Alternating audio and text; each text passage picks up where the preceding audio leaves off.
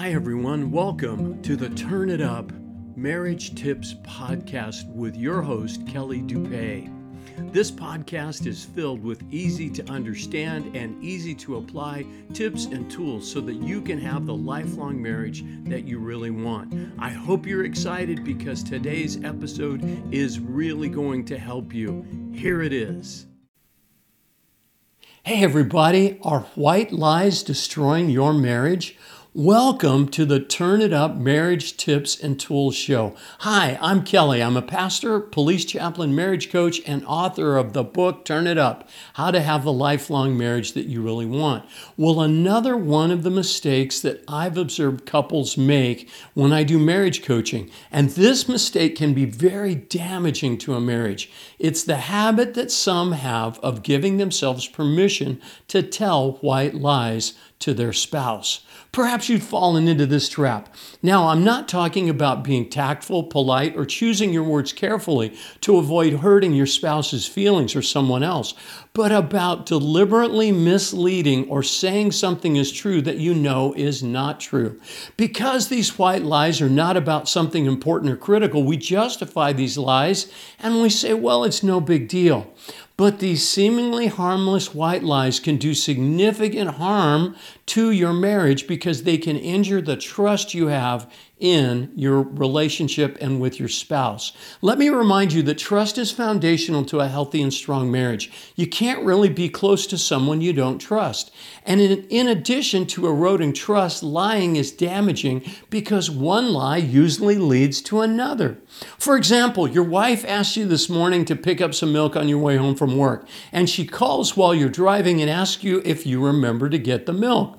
Do you say yes, even though you forgot, because you don't want her to get mad at you? So, to cover up this lie, you stop by a store and buy some. Then, when she asks you why you're late, you have to come up with another white lie to cover that. The way to stop this pattern is to simply own your mistake and admit it. You could say, yeah, I forgot to get the milk, but I'll stop right now. Thanks for the reminder. The reason we lie is to avoid something unpleasant or because we don't want to take responsibility for our actions. We justify these lies because we don't want to make our spouses angry or upset. We also don't want to experience the way they express their anger, right? So we lie to avoid facing the consequences of our actions. Essentially, we're trying to manage the outcome of a situation. Well, here are some ideas on how to stop this pattern and strengthen your marriage. First, take responsibility for your actions. Recognize that you're not perfect and that you make mistakes. Secondly, make a commitment to tell the truth and not hide or cover up your mistakes, regardless of the consequences. It's better to tell the truth than to cover up a mistake.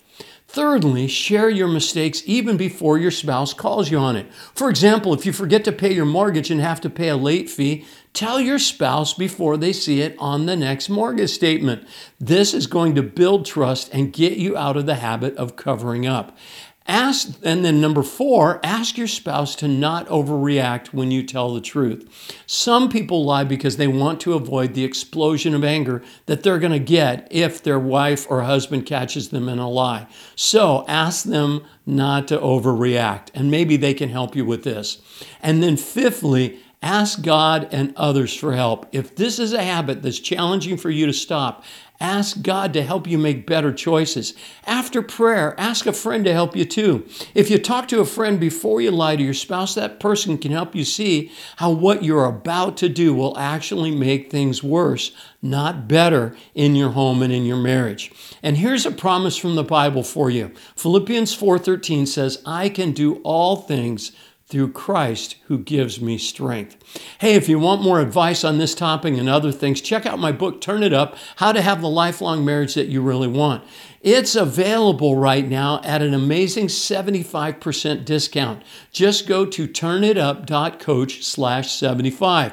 For less than the price of a latte, you can transform your marriage. Well, that's all for today's episode of the Turn It Up Marriage Tips and Tools Show.